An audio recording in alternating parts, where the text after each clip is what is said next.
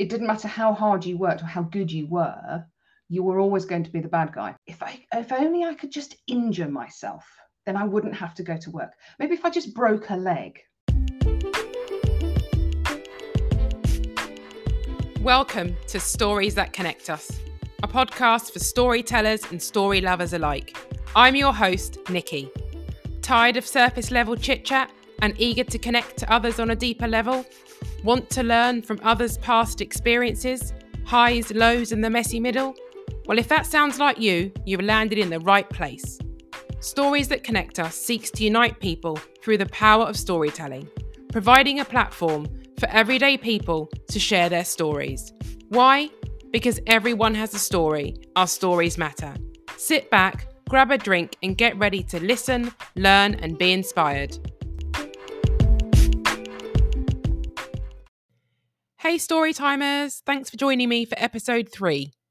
Today we're going to be in conversation with Kate Davis. Kate is a leadership coach working with creative agency founders and CEOs, helping them to lead a team where everyone feels motivated and valued. Kate is passionate about helping people decode their natural strengths so that they can do more of what makes them happy. Kate is an ICF accredited coach, a giant leadership consultant, change manager and connector with over 20 years experience of running and mentoring teams to work at their best. Buckle up, people, and get ready to listen to Kate's journey, a rocky road of self-discovery to create a life where she is doing more of what makes her happy. This episode contains an experience at a train station that some people may find triggering. If you want to avoid this content, exact times are given in the show notes. Kate, hello. Welcome to Stories That Connect Us. Great to have you on as a guest. Thank you so much, Nikki. I'm so excited to be here. I know that we're going to have a fantastic conversation, so I've been really excited to come on and join you. We absolutely are. Right on with that one. So before we get into the nitty-gritty of your story, first of all, how are you? I'm well. I'm very well, actually. We're recording this in springtime, and I love the spring. I love being able to be in the garden and being in the sunshine. So I'm very well. My mood is very much up. It's as if I could hear it in that little giggle at the end there. I could hear that your mood is up, and there is something about the sunshine that definitely does wonders for my mood. And I'm definitely impacted by bad weather and grey skies. I've got to find a way to bring the sunshine into me if it's not actually outside. So I can definitely relate. Yes. Definitely relate. Exactly. Definitely relate. So on to your story, which is why everyone's here, which is why everyone's tuned in. So your story is one of self-discovery, really, where you learned, if you will, the hard way, what really matters to you. And you were brave enough to go out there and try to live that life. So without further ado, tell me your story from where it begins. Okay, thank you. So I suppose it's thank you for saying it's brave. I think there are some people who think that I've probably been rather foolish in a lot of it, but you know what? It's what I know I needed to do. So I think my story sort of probably starts in my early 20s. I'd had a perfectly nice upbringing. I have a lovely family, and I, as a lady of a certain age, I'm 49. There was I love that phrase, a lady of a certain age. Certain age. I think growing up in the 70s and then into the 80s, there was an expectation of me. I'm hesitating, and I don't know why I'm hesitating. I'm quite an intelligent person. And so there was an expectation of me that I would go to university, I would do all the right things, I would, tick all the boxes in the right order, and then presumably an expectation that I would marry well and go and have some children and all of that good stuff. Where did this expectation come from? Who was it that was expecting these things of you? I think it's family, but it's also school as well. There are, and I think that has changed now, But there's an expectation, certainly then, that they were looking for, well, who are the people who are university candidates? Who are the people who are going to go and do an apprenticeship somewhere? Almost Right. screaming you very quickly. And because I was always in the, well, she should go to university, she should, and this should, that Something in that word, isn't there? Should, coulds. there is a weight to that. Oughts and shoulds is quite can be very heavy, particularly if they don't align with who you are. And I'll talk a bit more about that in a minute. But I think there was an expectation. You're bright. I'm usually quite articulate. And there was a lot of talk about, I remember my dad saying, well, you're always being very good in an argument. You make an excellent lawyer. Wonderful. So there was an expectation, whether it was ever verbalized, or whether it was just the weight of, what do I think people want of me? Expectations is what I'm hearing. So was your dad, or was there anybody in the family who had come from a legal profession? No. Why law?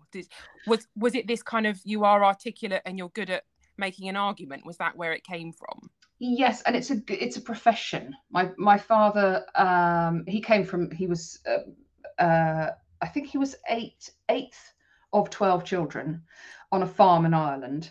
And he was the first one to go to university. He became an optician, so not legal at all, but he obviously saw the benefit of a profession.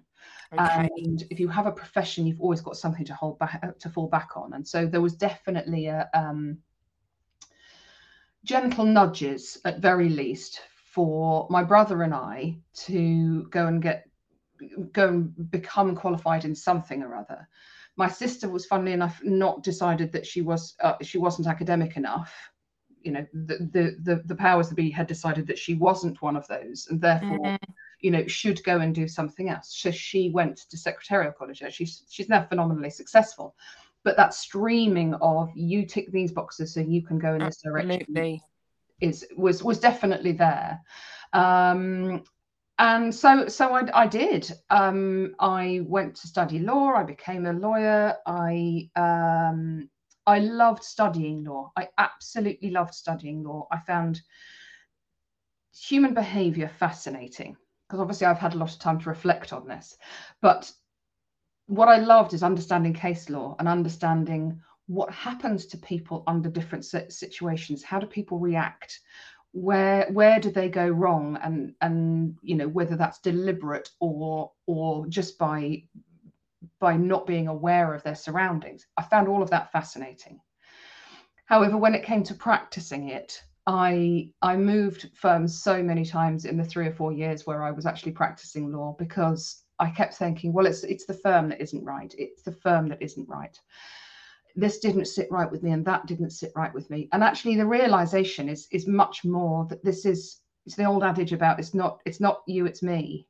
It wasn't any of the law firms, it was me. I was in the wrong place. I was definitely swayed by the prestige of it, and the fact that it was a good job, in capital letters, quote unquote. Absolutely. Exactly, yes. It's a good job, and as I said, it's always something to fall back on. That's quite prestigious. I started out at a small firm in London, and by the time I'd moved my way through a bazillion different firms, I ended up at one of the Magic Circle, one of the biggest law firms in the world.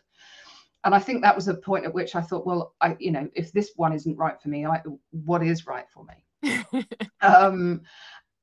What I really didn't like was that it didn't matter how hard you worked, how many people's weddings you missed, how many people's birthday parties, how much sleep you lost, and whether you even won a case for a client, because the client never wanted to instruct you in the first place. Something had gone wrong if you had to be involved.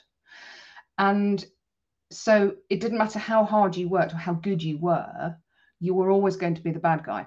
And I've since come to realize, with the work that I now do, actually how completely unsuited I was for that, in terms of the way that my brain works.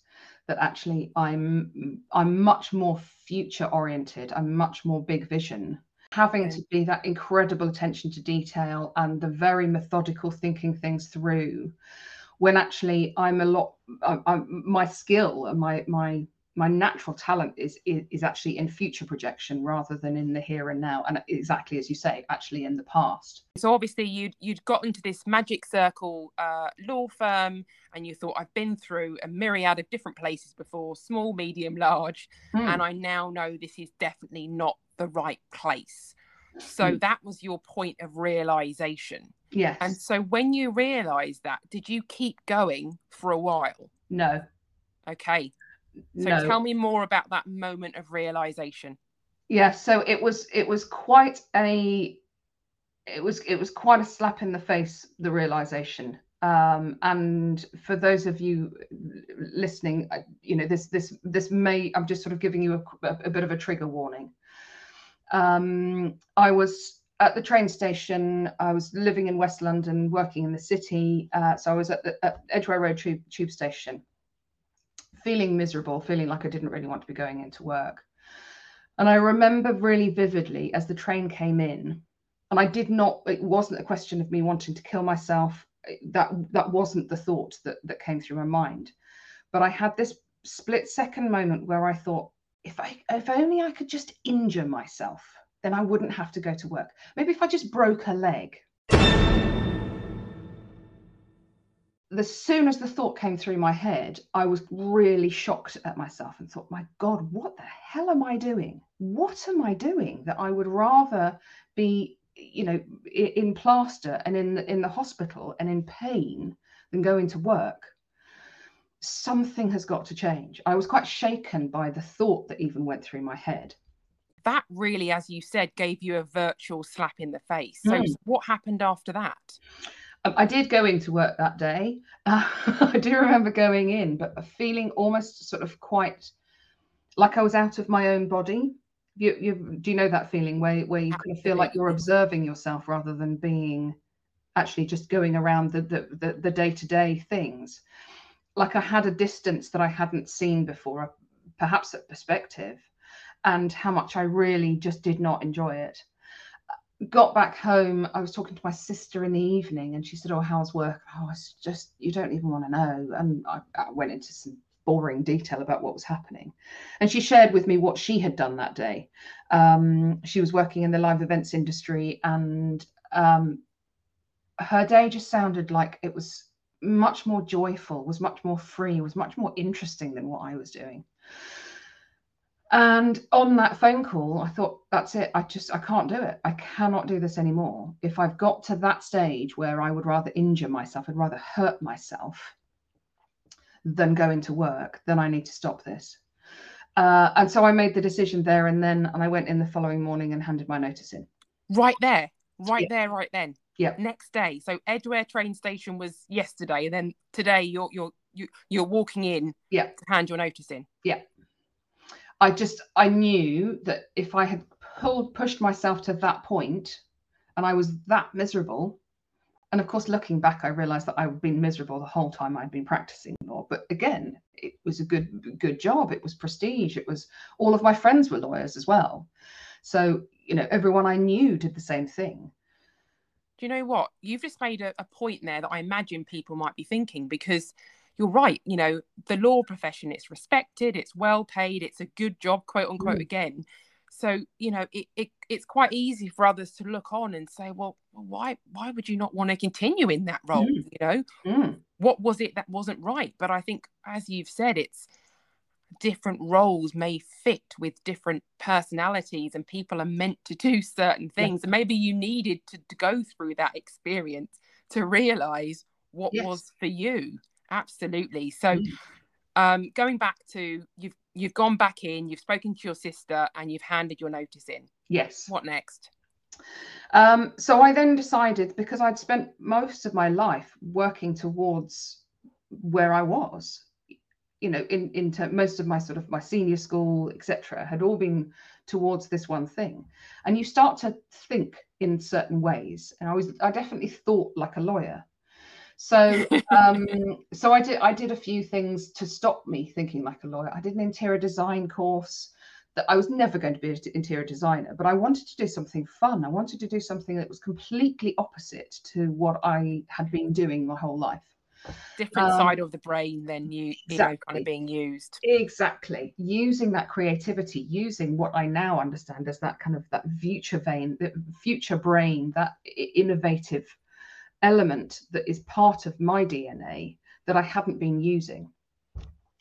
And then I rather sort of fell into actually event management. My sister sort of said, well, why don't you come along? If you're not doing much, come along. This was before I had a mortgage and before I had other things. And I did have a very supportive partner who just got it and said, you do what you need to do. So I fell into events, and actually I loved it. I absolutely loved the event world. I was still doing the sensible part though. So the event world is obviously, as you can imagine, incredibly creative and very dynamic space. It's very busy though, isn't it?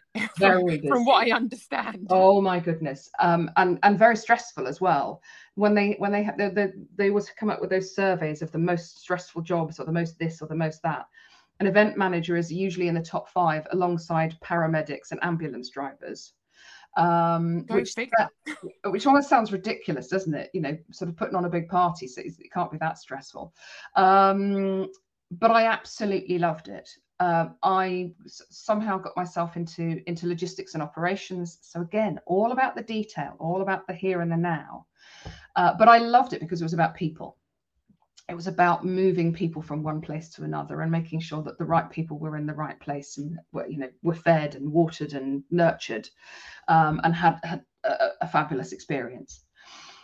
And so I did that for quite some time, and I as I say, I utterly loved it. The stress was quite a lot, especially around the detail. And again, as I said, I now know that that's not my forte, and there's nothing to be ashamed about as well. There's an element of, well, she's got no attention to detail. There's no, or she doesn't follow through on things, or she doesn't.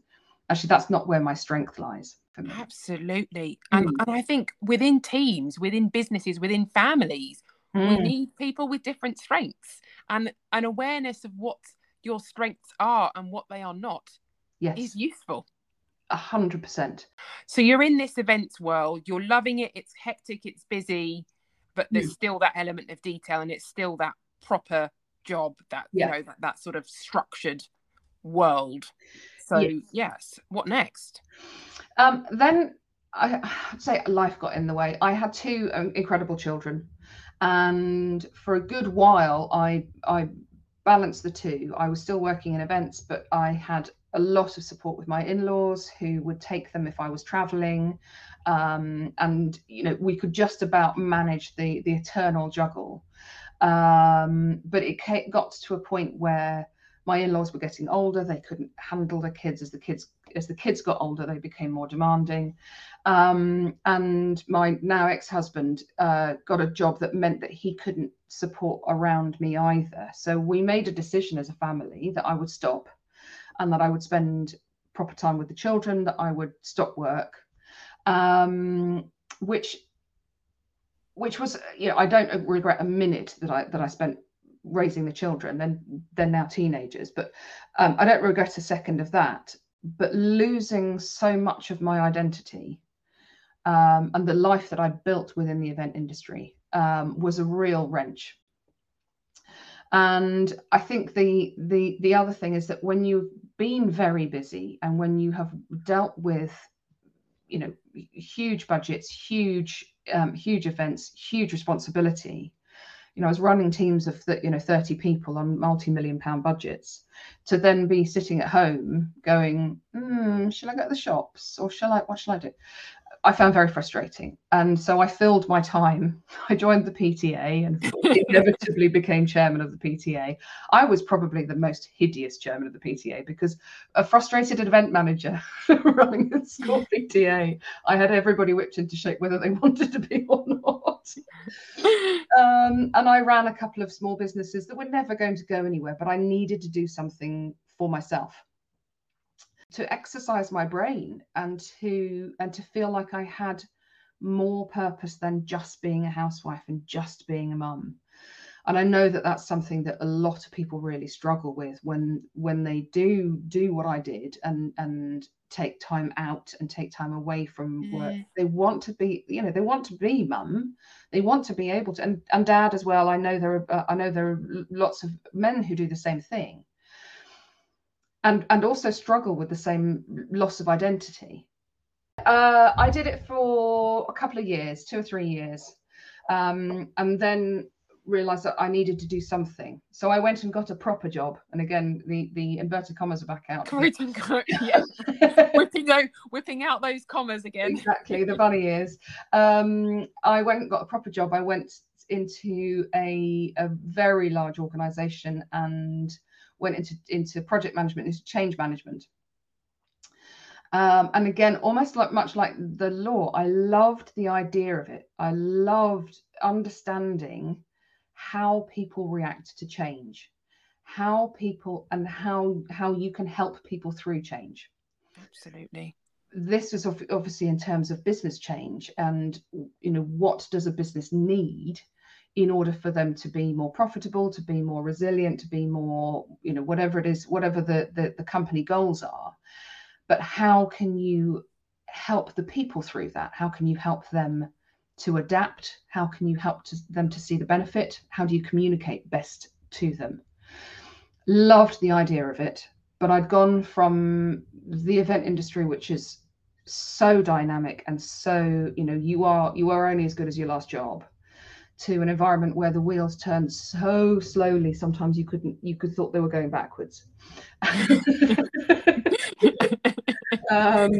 Which again, an outsider might think, well, why did she just keep jumping from one thing to another?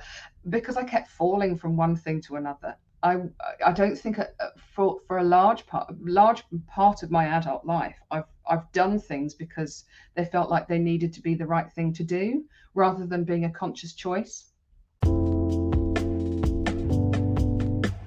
I seem to remember from your story that there was another train incident or Exactly. another event at a train station, but it wasn't Edgware Road this time, was it? No, it wasn't. It was Reading train station, and I don't need a trigger warning for this one either.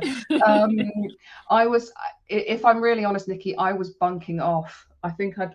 You were skiving. I was skiving. I got into work and was so bored and so frustrated. I think I invented a meeting I had to go to just so I could go home early.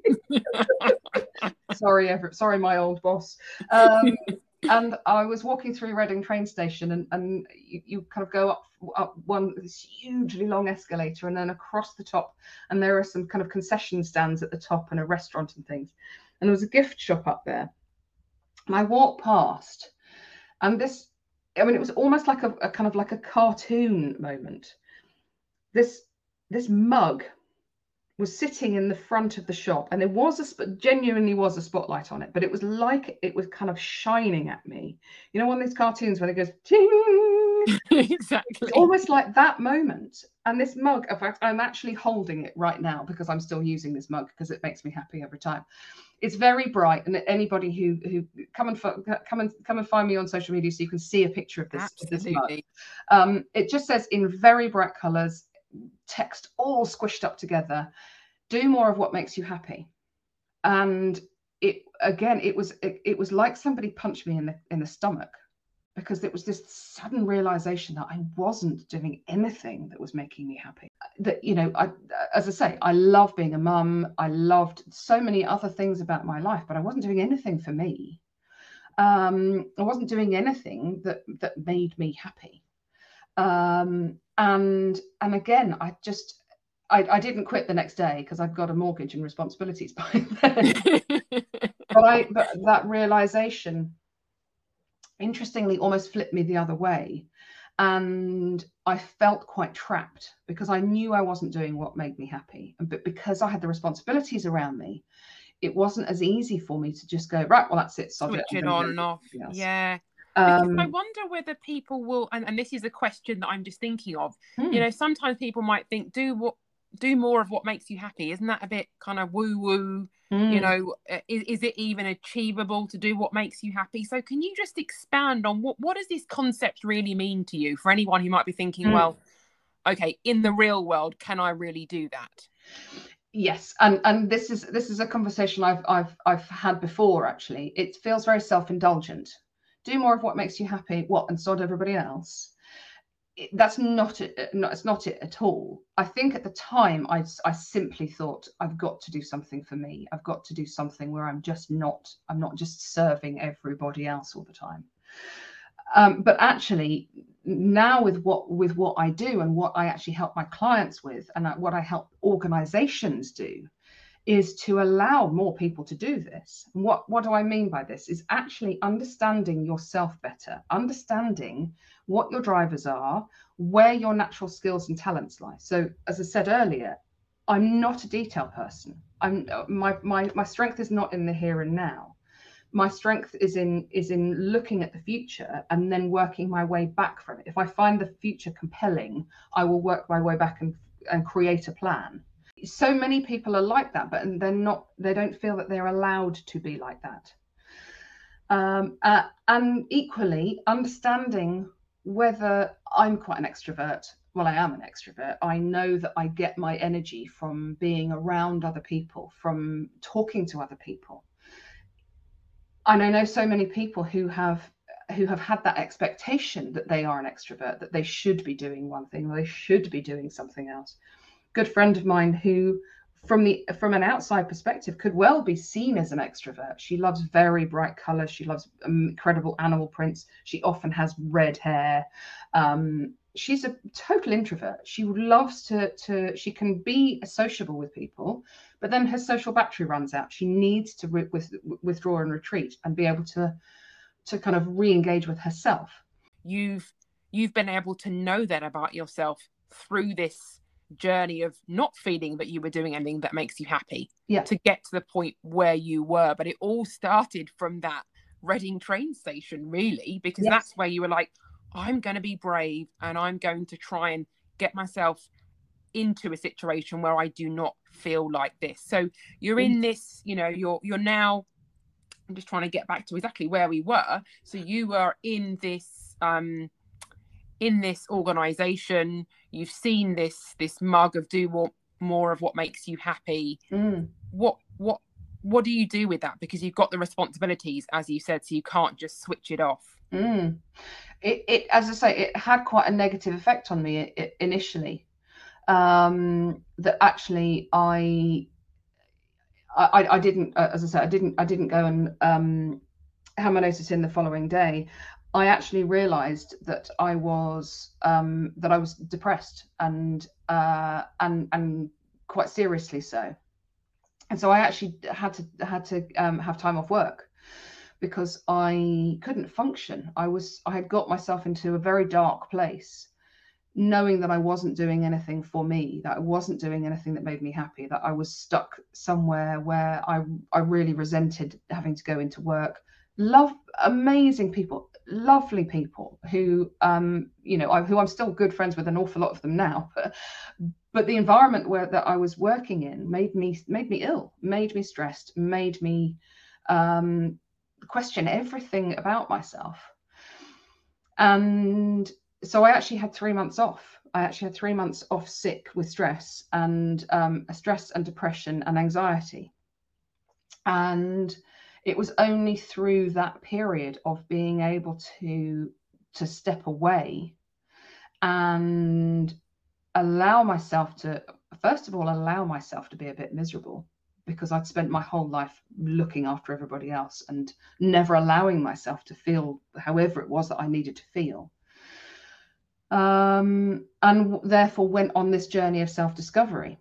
And I like to call it just my mini midlife crisis, because it really did make me question everything about myself. And I know that this is really common.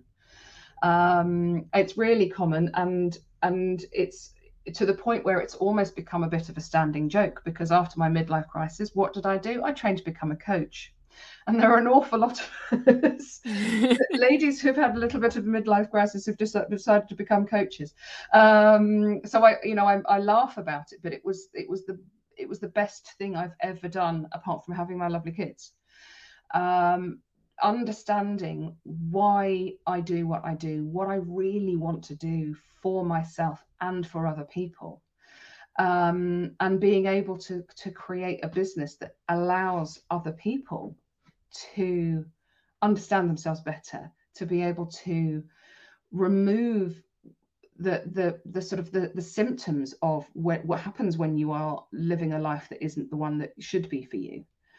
And that sounds very dramatic, but a lot of people are in jobs that don't necessarily suit them, but they've followed a path and they don't really know what to do about it. I almost feel as if it's that time away that you had, those 3 months, allowed you that, as you said, that gap, that ability to really look inwards and look into yourself and decide, what is it that I actually want? And you've done that several times. And I think that's something that happens throughout our lives. There are often different chapters and different pause points when we evaluate, and our evaluation at 25 will be different at 45, right? Because we've got different responsibilities and we've had different experiences. So what do you think can be gained when you do make the choice to do what makes you happy? For those people out there thinking, I'm not in that place where I feel I can wear the badge of do more of what makes you happy.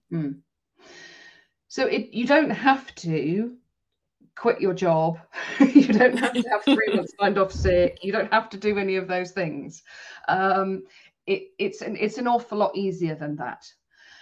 Understanding yourself better, just taking some time to really understand what are the things that give you energy, what are the things that drain you of energy. When you come home from work, or when you leave your home desk, or wherever it is that you're working, and your other half or whoever it is that you live with says, how was your day? When you've had a really good day, what were you doing? When you've had a really, one of those days where you just think, oh God, I just either want to crawl up in a heap on my bed and read a book and withdraw from the world, or I want to open a bottle of wine, or those days, what were you doing? However you are made up is how you are made up. It's not a question of, so as the example of, well, actually my attention to detail isn't great. No, it's not. But actually my ability to see into the future, which sounds very otherworldly, but I can see possibilities and I can see opportunities that other people can't. And nearly 30% of the world is made up of people who can do that. I'm going to try and bring the conversation to a close, but is there anything else you want to share about your story that you haven't? No, I don't think about my story. I could talk for several months about it, but I think just more this idea that whatever it is, that wherever it is that you feel stuck, number one, you're not on your own. That, as you just said, there were so many people. My story resonates with you, even though you and I have a different story. There are so many other people who are in a similar situation. However it is that you are is the right thing. And there may be people listening to this who are not the leader of a team and therefore don't have the capacity to be able to change things around. Well, actually understanding who you are and what drives you and what gives you the energy and what drains you will allow you to then go into your next, your next PDR, your next appraisal with your manager and say, look, I'm not as happy as I could be, and I'm not giving you the benefit of all of the great things there are about me. And here are some things that I could do. Even if I'm just shifting on an axis somewhere, I'd like to be doing more of this thing and less of this thing. So as a leadership coach, Kate, what's the one thing you're working on right now in your business that you're really excited about? So what I love to do, I love to work with one-to-one with people and be able to see the transformation for leaders. But I also love being able to give them the tools to be able to do for their teams what we've been talking about, to be able to work within the team and being able to show everybody, no matter what level they are, how doing things that are the right thing for you, that fit within your natural talents, how not only will that make you happier, less stressed, etc., it actually means that you'll be of more benefit to the business. You'll actually be working at your best. So finally, where can listeners connect with you online? So I hang out most often on LinkedIn. So come and find me. I'm Kate Davis Coach. I am also on Instagram at Kate Davis Coach, or come and find me on my website, which is katedavis.net. And we'll put all of that in the show notes. Absolutely. So, Kate, thank you for being a fabulous guest on Stories That Connect Us. I've loved our conversation. Take care of yourself and speak soon. Thank you so much. It's been such a privilege to speak to you today, Nikki. Brilliant. Bye. Bye. Wow, another episode done. Hope you enjoyed that conversation and found value in listening to Kate's story. My 2 key takeaways were: number 1, doing a little bit more of what makes you happy and a little bit less of what others tell you should be doing to make you happy is something for us all to consider. Doing what makes you happy isn't woo-woo and selfish. It's about finding out what drives you versus what drains you and trying to add a little bit more of those drivers into elements of your everyday life. Number 2, there's always a choice and you don't have to follow the well-trodden and established path. Before I sign out, quick disclaimer. Today's personal story is based on Kate's real-life experience. We're all different, and what works for one may not work for another. See you in a fortnight when I'll be back with another guest sharing their story.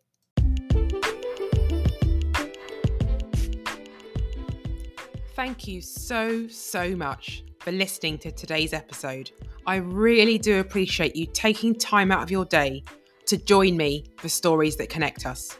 I hope you enjoyed it and that you listened, learned, and felt inspired. Please share it with a friend and subscribe to be notified of future episodes. Stay safe, stay connected. Until next time.